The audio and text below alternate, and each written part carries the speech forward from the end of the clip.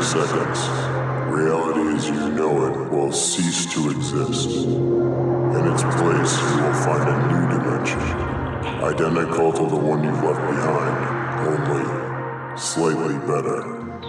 Take a deep breath and open your mind to the magic within you. This is no ordinary podcast. This podcast is a ritual. 1, 2, 3.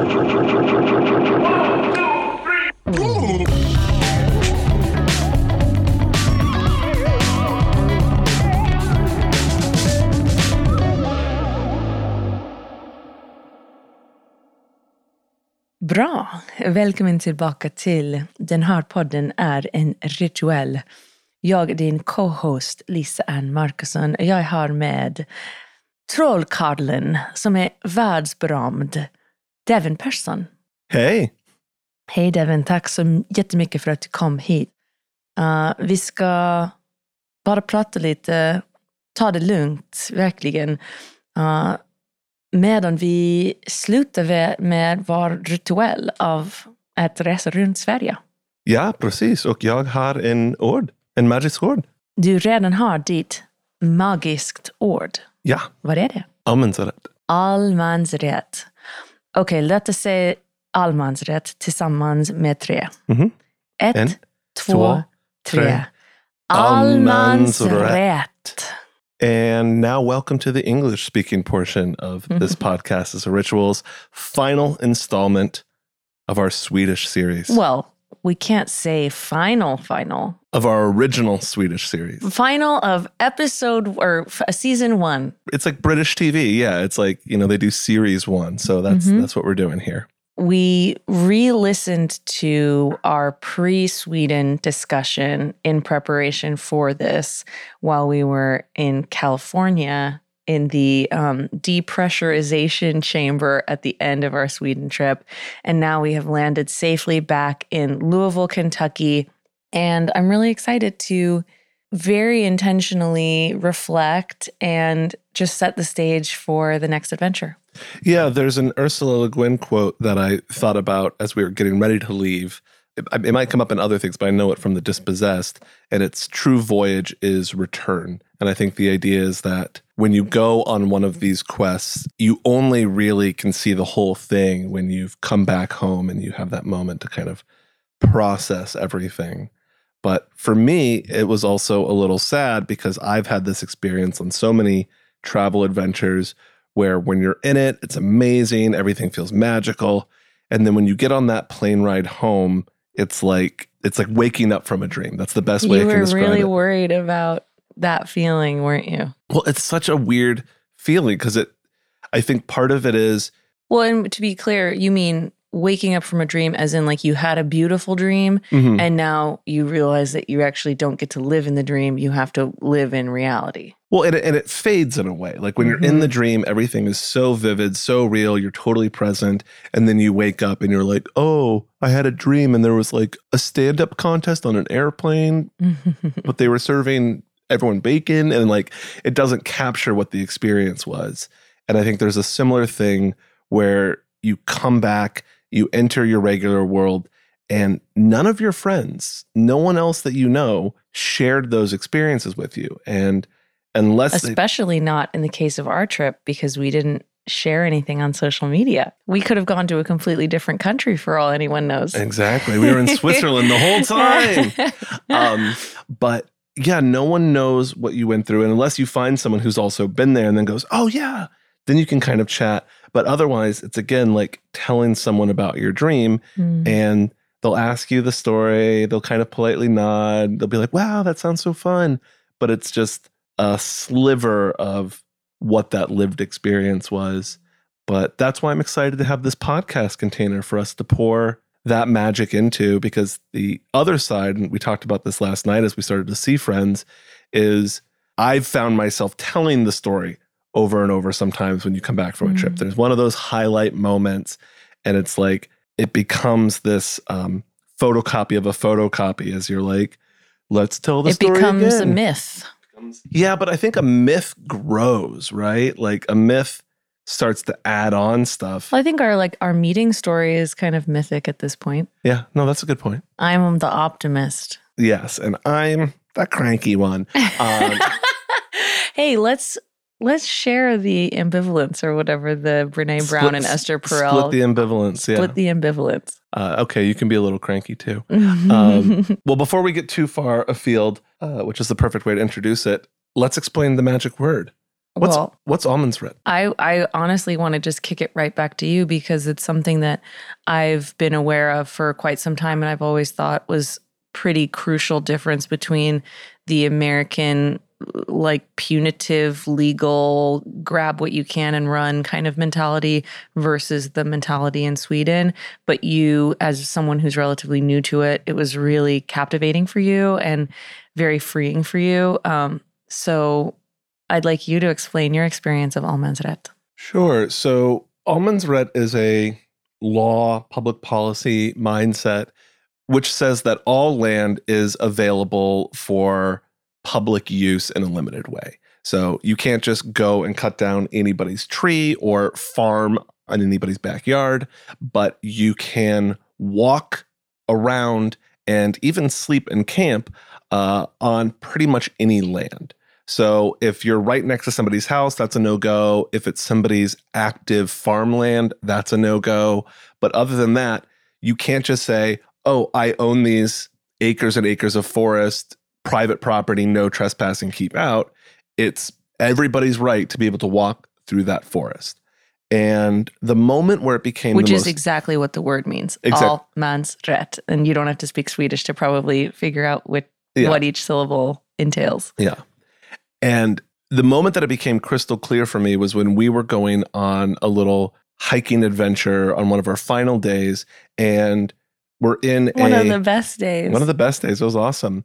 But we're in an area where it's near a lake. It's north of Stockholm in this Sweden's oldest city, Sigtuna.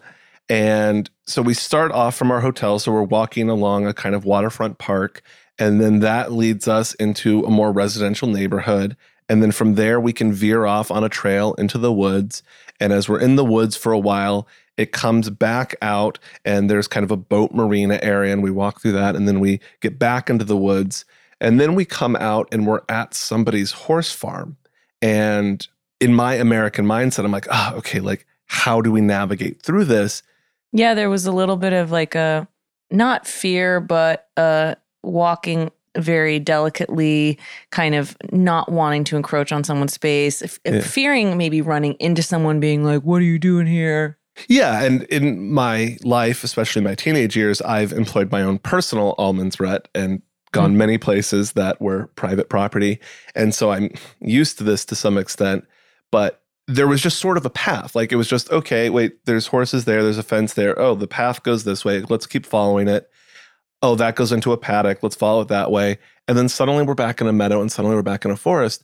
And as soon as we got to the other side and it was just so fluid and easy, I realized it was like one of those moments when the image of the lamp suddenly becomes two ladies' faces, that it's just a totally different mindset. Instead of this idea of, I don't want anyone coming on my horse farm. How dare they? I'm going to block things off, barbed wire. You get out of here. Someone goes, oh, people need to cross my horse farm. How do I make that simple and easy? And if I make that simple and easy, then they don't wander into my barn or go places I don't want them. They're trying to get to the other side of the field. So there's a little bit more of a living out the idea of innocent until proven guilty. You assume that people have positive or neutral intent, and it works out, I guess. It seems like it works for them. Yeah, so instead of having this attitude of, I don't want anyone encroaching on my stuff, I perceived this attitude of, oh, I have an obligation to be respectful of other people and help them with their desires of getting where they want to go. I don't want to have this podcast just be, Sweden's perfect, America's bad. But I think that mindset is one that feels so different, especially, America's been kind of sliding for a while, but I think post-pandemic, we're all starting to see the cracks in an even bigger way. But I think that was the one. Yeah, but remember that one time we were at that one train station and we couldn't find the bus because of the bad design of the train station? The one time that happened? Yeah. Yeah, still, they're not perfect. That's true. That was a very badly designed train station. Yeah. Vehwa, get your act together. Well, one thing I just thought was kind of cute and I wanted to share with you was, when we listened to the pre-trip discussion, I was kind of worried that I was going to be just cringing and not even like the sound of my voice and kind of just sound like this the whole time.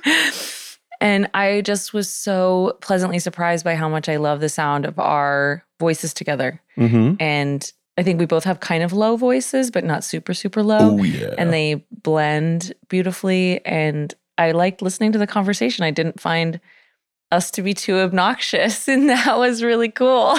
Yeah. Nice, non-biased audience there. Yeah. Well, I mean, usually you're your worst critic, aren't you? Sometimes, yes. What do you mean? And sometimes you're your biggest fan. Well, yeah, but it's common with disliking the sound of your voice. When I hear my voice on my voicemail, for instance, or on other things, I've been like, ugh. No, I totally understand that, and I'm in the unique position that I've been doing this for 5 years, so I'm quite used to it at this point. I was thinking that while we did we did such a thorough job of planning, and we knew a lot of what we were going to encounter and fulfilled a lot of our goals and dreams and experiences. It was funny listening to us and just thinking about our past selves and being like, wow, you guys have no idea how it's actually going to feel. Like how amazing it's going to be to sense in your body all of the different things that you're going to do. We had them all on paper. Yeah. But to live them out was just unbelievable. Yeah. So I want to editorialize here and just say, we're not going to do a chronological diary here. But if you're interested in that, we did record more chronological diary updates for the Patreon. So you can go to patreon.com/thispodcastisaritual and hear all about the trip in depth if that's what you're looking for. How much does it cost to get access to those little... $4.20. $4.20 per month. $4.20. What a bargain. Which is like a cup of coffee. Exactly. Even in Louisville. It's like having a cup of coffee with us. Oh, it really is. You can have your little fika and listen to the more kind of granular play-by-play of all the adventures we had. Even cheaper, actually, because if you bought us a cup of coffee, you'd have to buy 2, and then we'd probably want a cinnamon bun each. So it would be much more expensive. I mean, let's be reasonable. Yeah. Yeah.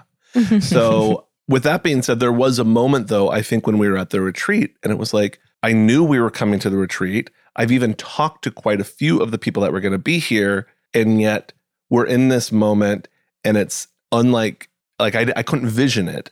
And yet at the same time, it felt so normal and natural and like, of course this is the outcome. And so I think some of the trip had that feel where our previous past selves had done a good job of setting us up. They'd planned it. Those experiences kind of followed the outline, and that was amazing. But I think we experienced some really powerful magic in our detours. So I thought maybe we could share a few of our favorite unexpected moments, detours, those times where it seems like nothing's going to happen or something bad's going to happen, and then suddenly it goes a very interesting way. When did you think something bad was going to happen? I don't know if I ever thought anything bad was going to happen. Oh, no. I've got one, but we'll get to it. Oh, now I'm scared. I mean, the obvious one is how much we just played it by ear when we were in Copenhagen and just riding the wave of adventure. And it helped that it was Pride weekend and the Louisiana Festival, and the city was just pretty much like going all out for the kind of like last weekend of summer vibe. Yeah. The whole end of August, I feel, was really just packed with people trying to like get that last epic, sunny party, awesome adventure. They wanted to lick the batter of the sun. Exactly. So just quick context. After we went to the Art 23 Magical Retreat, we headed into Copenhagen. We got there on Friday to go see Haruki Murakami speak at the Louisiana Literature Festival. Spoiler alert, he is a perfect writer and has never struggled with writing in his life. Yeah, his advice on writing was, I just write when I feel like writing, and I don't write when I don't feel like writing.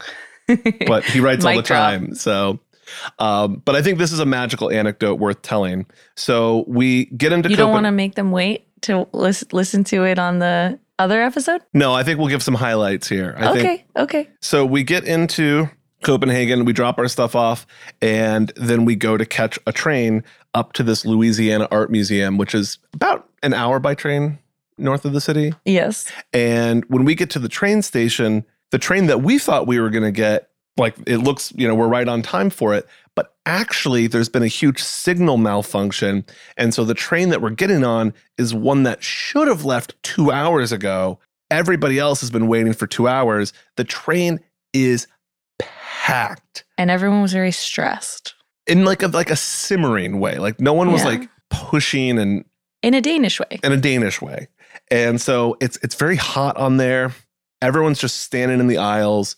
And we're just kind of like carrying our stuff and just, and this friendly Danish man starts, chatting with us a little bit in English. I forget what we even talked about, but he asked us where we were going, and we said we're going to the Louisiana Museum. At some point, a seat opens up. We sit down, and then we're kind of just like, okay, this train's taking so long. And then suddenly, the man that we talked to was like, hey, if you want to get to the Louisiana Museum, this is your stop. And we're like, oh my God. And we almost out. Missed the stop. Yeah. Amateur hour. We go to the museum. We meet up with your friend, Luke Winters, another typewriter poet. Very serendipitously just walk right into him as we're heading in. And the space is beautiful. It's right by the water. There's this kind of natural amphitheater with a tent stage and then screens showing Murakami.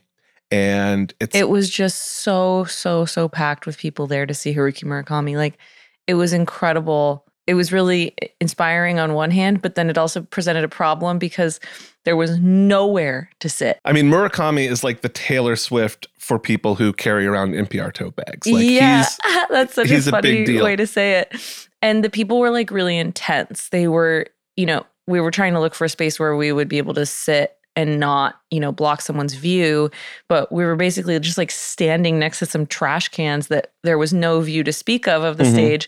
And this old lady started like berating me, being like, don't even think about trying to sit here. Yeah. So we went searching for another place. And I was really just scanning the crowd, trying to see if there was anyone who looked like they weren't going to be like an asshole. And I see a man and ostensibly his girlfriend, this cute couple, just laughing and standing in an area that had a tiny bit more breathing room. And so I said, let's go there. Yeah. And so I joined them and we all sit down, and then, suddenly someone's coming out on stage, everyone applauds, and it's Murakami comes out and he reads a section of his newest short story or novella or whatever in Japanese. So he reads it in Japanese and we're like, okay, that's nice for the people who speak Japanese here. And then this woman comes out and then she reads it in Danish. And at this point we're like, oh my God, did we misread the program? Is this whole thing going to be in Danish? And for anyone who's wondering from the linguistic side, speakers of Swedish do not have a very easy time understanding Danish. Danish is a very difficult to hear language. Mm-hmm. When you read it, you can kind of figure it out, but the accent is very, very different. Yeah. So we weren't able to pick anything out. Yeah. So this dude that we're sitting next to turns around and goes, oh, do you want me to like translate? And we're like, you're not going to live translate a story. Like, but it was so sweet for him to offer. If this conversation's going to be in Japanese and Danish, like we're just in it. And then somebody else comes out and says, ha ha ha, if you thought it was going to be all in Danish and Japanese, don't worry, it's English from here on out. And who is it but our friend from the train? Our train friend was like the host and interviewer for Haruki Murakami. And it was just so funny. We told the guy that was next to us, we were like, oh my God, we know this guy. And we were just laughing. And so the interview was great. And we sort of bid adieu to the guy and his gal that were sitting next to us and headed on to our evening. Then the next day. And so the next day, we'd had a pretty full day. At a certain point, I split off from you because I had to see a client and you went on a little adventure. And when you came back, we were like, okay, we want to go party, but we're kind of tired. Yeah, it's such a disheartening feeling when you feel like you really want to go all out, but you just don't know if you have it in you. I feel like this happens in New York all the time where someone visits and you're like, yeah, let's do this huge museum. And then we're going to go to this party tonight. And after you do a huge museum, you're like, oh, wait, we're exhausted. So we're trying to figure out, we're looking at these parties. Copenhagen's expensive. And I'm like, paying $35 each to get into some rave that goes until 8 a.m., but we're going to be tired at 1 a.m. I don't know. And our other friend's saying he's tired. And finally, we're like, you know what? Let's not commit to something huge. Let's just go get a beer, walk around on the street, and just absorb some magical vibes. Just kind of wander around. And we're kind of saying, okay, we thought this was going to be a big party night, but you know what? I think it's just going to be pretty chill. And so we meet up with Scottish storyteller Luke, and we go sit on a bench for a while. And as we're walking around, we're passing all of these sidewalk cafes. And I'm they've deferred to me and said, Devin, you pick which spot. And I'm looking at all of them, and I'm like, I feel like if we just sit at a table outside at some crowded cafe, we're not going to really interact with the other tables. We're just going to kind of drink our more expensive beer when we could get one from the 7-Eleven. And we're just going to get tired. So we go past cafe after cafe, and they're all pretty full. And I'm just like, no. And then finally we start meandering. So we take a weird right turn, and then we're kind of getting away from the main street. And finally we come and we run straight into one of the canals. So there's water. There's a bridge that takes us to a whole. It's just such a beautiful city. Other part of the city. And we just stand there for a minute kind of going, well, what do we think we want to do? And we're there for like, 60 seconds? Max. When suddenly this dude just pulls up on a bike. It was like the sound of gravel crunching under bike tires, like pulls up on a bike, just like we'd all planned to meet there. And who is it but the guy that we sat next to at the Murakami event, the guy who offered to translate for us. And he's just like, oh, hey, what's up, guys? What are you doing? And we're like, we have no idea. He's like, oh, well, I'm going to smoke this joint and go to a party. You want to go to a party? And so audience, the answer was yes. The answer was yes, absolutely. And so this is our new friend Madar. We go for a walk. We get caught in the rain. We end up at somebody's birthday party. And it was just one of those, almost like we walked so far. We walked very far. And during the walk, Madar told us a story, like a mystical story that he's been weaving in his mind for years and has never written down. And the story was riveting. Yeah. And he is obviously a magical person that has some sort of, I don't know, some sort of umbilical cord tying him to some other realm. Like he was, I'm speechless trying to describe him. And I hope that you guys will hear and read some of his work in the future, because we've kept pen paling and we're writing back and forth now. And I'm trying to help him write down the story. Yeah, it was very magical. And then when we got to the bar, it was one of those things where it's like, is this going to be a crazy wild adventure? But it was just absolutely pouring. And we all just... Cats and dogs, straight rods. And we ended up just staying in this bar. But then that created an environment where it was kind of like Canterbury Tales, or one of these things where we probably talked to every single person in the bar at some point. No one else could leave either. And I think it was exactly that kind of magic where you've sort of said, okay, you know what? We're going to have a quiet night. Nothing much is happening. We can't force it. And then poof, adventure opens up. And we stayed out there till like 5 a.m. until we were out late. And actually Madar was like, I think he was disappointed. He was like, oh, you guys aren't going to come to the after party when we finally said we should depart to go. Like, they were actually, the rain had let up and they were going to carry on. And we were like, I think this is where our journey ends. Yeah. And so I think there's a couple more of these magical detour moments that I'd love to get through in this episode.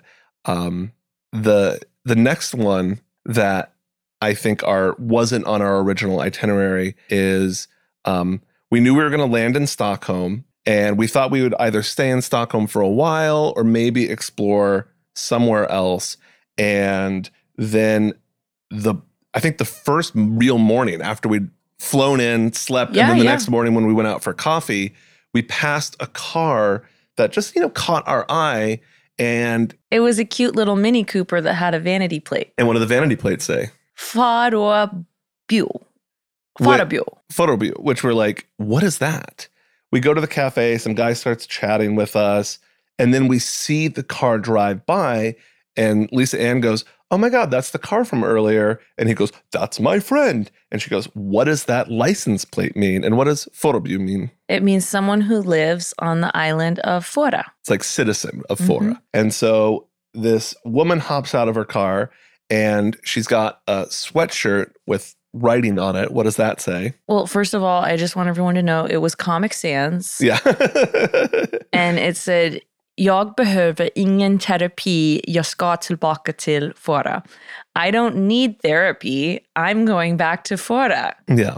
Which is pretty hilarious. I want to give mad props. And it almost reminds me a little bit because I grew up in New England, and going to vacation in Maine, you'd see kind of similar things where it's like, don't talk to me. I'm at Kenny Bunkport or something like that. But we chatted with them, and they were like, oh yeah, Fora is this magical island at the northern tip of Gotland. It's super remote. It's this really cool spot. And so after we kind of wound down our wizardly weekend in Stockholm, we were like, we've had a good amount of city. We're kind of ready for something else.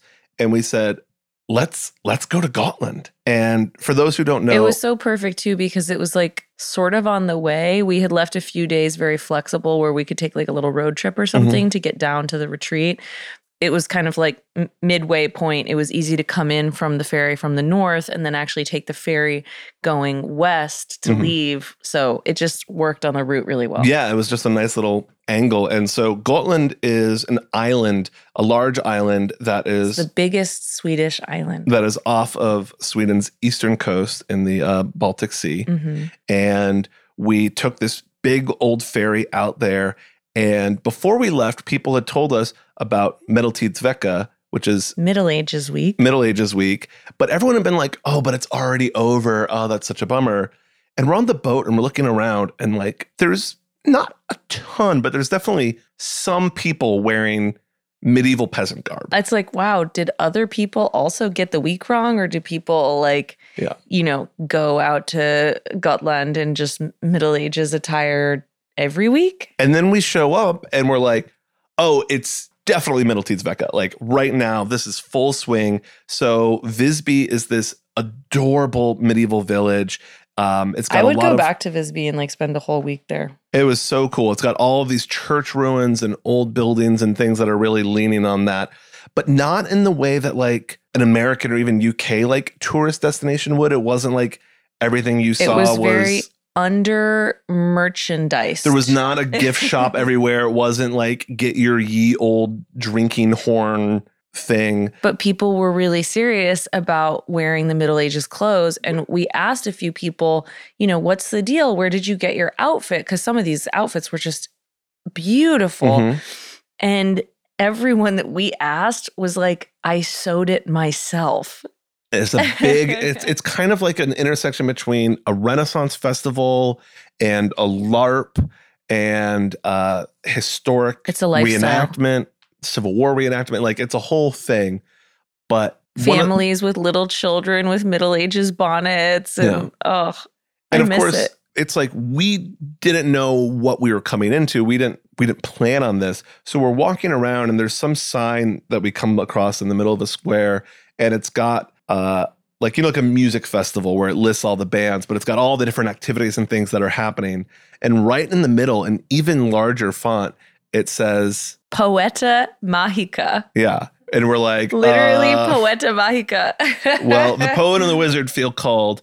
And I honestly lost my shit. Yeah, it's some medieval music group that's been performing for over 20 or 30 years, I think, with really... At least 20. I think the guy was like in his 40s. I thought it was like they started in the 90s, it said, but yeah, but maybe late 90s. But yeah, so they play with these really kind of cool old instruments. I don't even know the names for them. Lutes and lyres and tambourines and harps. They were just such an amazing, fascinating group. Please link to their work in the show notes because it's beautiful, beautiful music. And we ended up getting to see them play 2 times in the weekend. We're apparently super fans, I guess. One time in a candle-lit pub over locally made mead. It was like their kind of impromptu, very immersive, almost like practice play concert.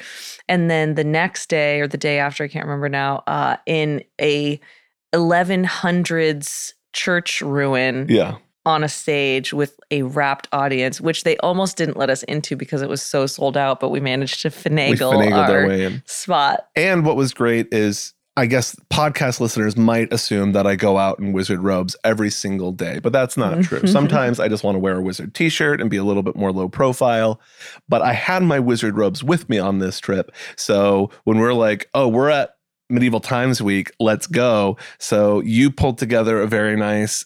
Somehow I had decided I wanted to go kind of like Renaissance boho for my overall wardrobe for the trip. So you looked like the girl with the pearl earring. Yeah. So I had floor length robes and gowns and headscarves and stuff and all different colors. So it went so well with your green and gold and purple too. And I was full wizard, and this crowd is not doing a lot of anachronism. Like they're not trying, no one's walking around as a wizard aside from me. Yeah, they were doing like more like we are peasants in this time, not like I'm an elf from a movie. I am Harry Potter or something. Yeah, I saw a few elf ears, but they were pretty subtle. But anyways, that was amazing.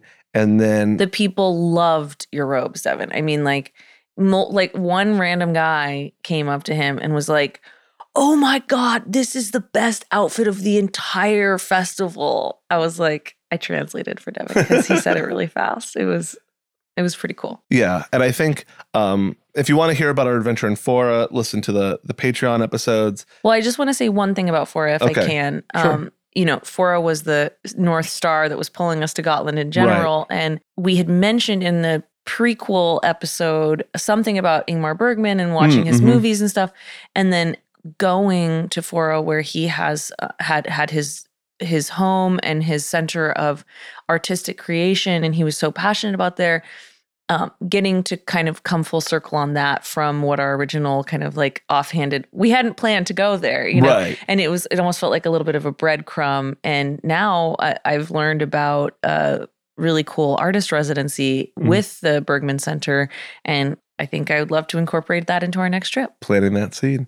And I will say, we talked to a friend before we went to Fora, and we're like, oh, should we do the Bergman Museum? And they're like, because it's a house mainly. And I've seen this where it's like, how exciting is it to go to? You kind of need to be like a super, super fan to want to see like, this is the last paper he touched. Yeah, I think in Western Mass, there's like Emily Dickinson's house. And it's like, okay, you could like Emily Dickinson's writing, but a house is a house.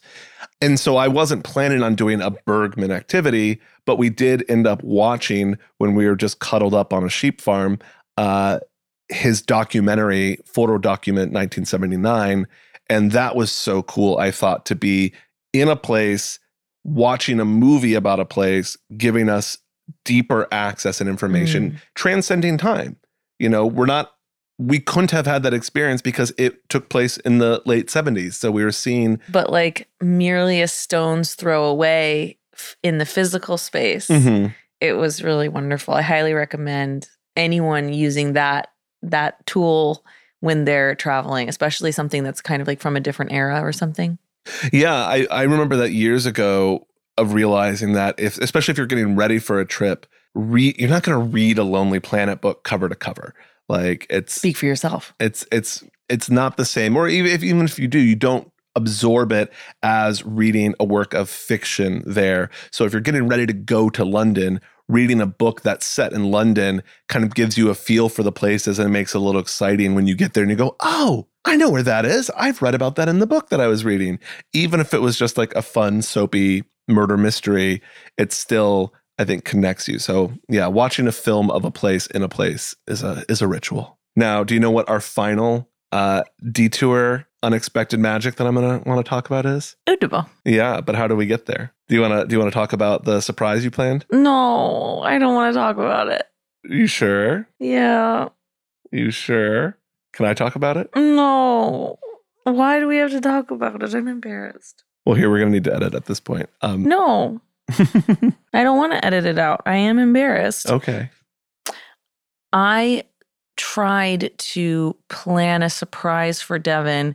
He had talked about really wanting to get to take advantage of the whole Almansrat thing and spend a night or two out in nature, really roughing it, not glamping or staying in some sort of, cabin in the woods that has all of the creature comforts, etc. So we had a day between two places, and I told him, don't worry about it. Don't think about it. I'm going to find something. And I found like a hobbit village, like a super, super rustic hobbit village in the deep, deep, deep middle of the woods. And they made it clear that you needed to bring your own linens and your own food and your own drinking water. And there was no electricity. There was just a pizza oven. So we were going to make pizza in the pizza oven and just cuddle up by a fire and sleep like little hobbits. But when we arrived there, it became clear that I had not 100% understood the nature of like really bare bones accommodations. There was just 2 slabs of wood to sleep on. There was no mattress of any kind. And it was a little chilly during that weekend. And there were not even any like pans or cooking utensils of any kind, which hadn't been clear. And we just looked around and the place was so beautiful. He'll share pictures. But we just thought, we can't sleep here and enjoy this. There's just no way that this is going to work. And I felt really sad. I think we've both had times where we've tried to surprise each other before and it just doesn't quite work out. Yeah. And we put a little bit too much pressure on it as well. And I was really sad, but I realized, as we mentioned before, we budgeted well for the trip. Losing a night for a stay in a hobbit village is not going to be the end of the world. We have a fully charged electric vehicle. We still have multiple hours of daylight left. We're not screwed here. And Devin, you were obviously you were so kind and so sweet and didn't make me feel any worse than I already did. And so we just pulled ourselves together and said, let's find somewhere else to stay. Well, and let me share my version because you're like, this night I've got a plan. And I was like, okay, great. And then I could tell you were starting to get stressed and you were like, okay, well, I have to tell you, like, I booked this thing. And then now they're telling me that we need to bring sheets. We have to find sheets somewhere and we probably need a blanket. And we're like, okay, but we're not going to buy a comforter and then lug a duvet all over Sweden. So, okay, what is the situation? And I think we were thinking that it was going to be a little bit more like a rustic cabin, but not a I just thought that there would be a mattress. Yes. For a double bed. Yes. I don't know why I assumed it was a double bed because there's not a lot of double beds in Sweden. Yeah. And an outdoor kitchen with utensils. Yeah. If those 2 things would have been there, we would have rocked it. Whereas this was more like one of those pavilions, in a campground where there's picnic tables, you can bring your own barbecue and have a little hangout. And then they were very cool because they were covered in moss, but there were these like little tiny buried huts and there's a fireplace and it's pitch black in there and there's wood slabs. And we had gotten a tarp picnic blanket because we're like, oh, if we don't use it tonight, we'll at least be able to have it for picnics. It was not going to work as a blanket. And I was... Well, it would have worked potentially as a blanket wrapped around us sharing a bed because then we would have been cuddled up. Maybe. I'm just saying... I don't know why I'm trying to defend our shitty preparation, but I just feel so uncomfortable about this because I just am so hard on myself sometimes. But I think fucking up is really valuable. I think the fuck up was actually such a beautiful gift because we were able to care for each other and... You did a good job with that. And then say, you know what? Like, I can tell that you have this idea. This is a really cool space. I'm glad I saw it. But we're going to appreciate it a lot more if we're not shivering here at 3 a.m. And so let's go. And we were supposed to go to this little magical artist village of Utabo the next day to meet podcast listener James's friend Luis, and who's an incredible poet. So we were going to go have a little coffee with her in the morning.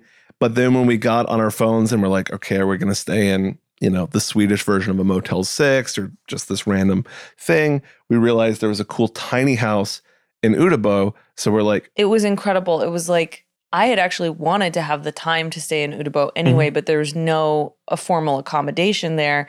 And so I had let that dream fall by the wayside. And then all of a sudden there's this adorable hand-built cottage that's available for the night for like $45. Yeah. And so again, Utabo has this factory that was a textile factory, I think, that then went out of business at some point. And then in the late 90s, artists kind of started moving there. It became kind of a slightly cooler area, although still pretty rural, funky vibe. And that's continued. And now they've turned the factory blossoming into studio space. There's a pizza restaurant that's only open on the weekends. And there's little farms. There's a tiny house village. There's a whole bunch of cool stuff, including an intentional community called Vardhuset, World House. And so when we got into Utabo, after deciding we weren't going to sleep in a ditch, we reached out to Louise and she's like, I'm busy tonight, but there's a dance event happening at Vardhuset. You can go check that out. And you can hear the full version on the Patreon, but we ended up in this really cool studio doing ecstatic dance, contact improv. With 4 strangers and just laughing and cackling like birds and running around, swinging each other in the air. Just like, It was so cathartic, such a perfect release after the tension of messing up the surprise earlier.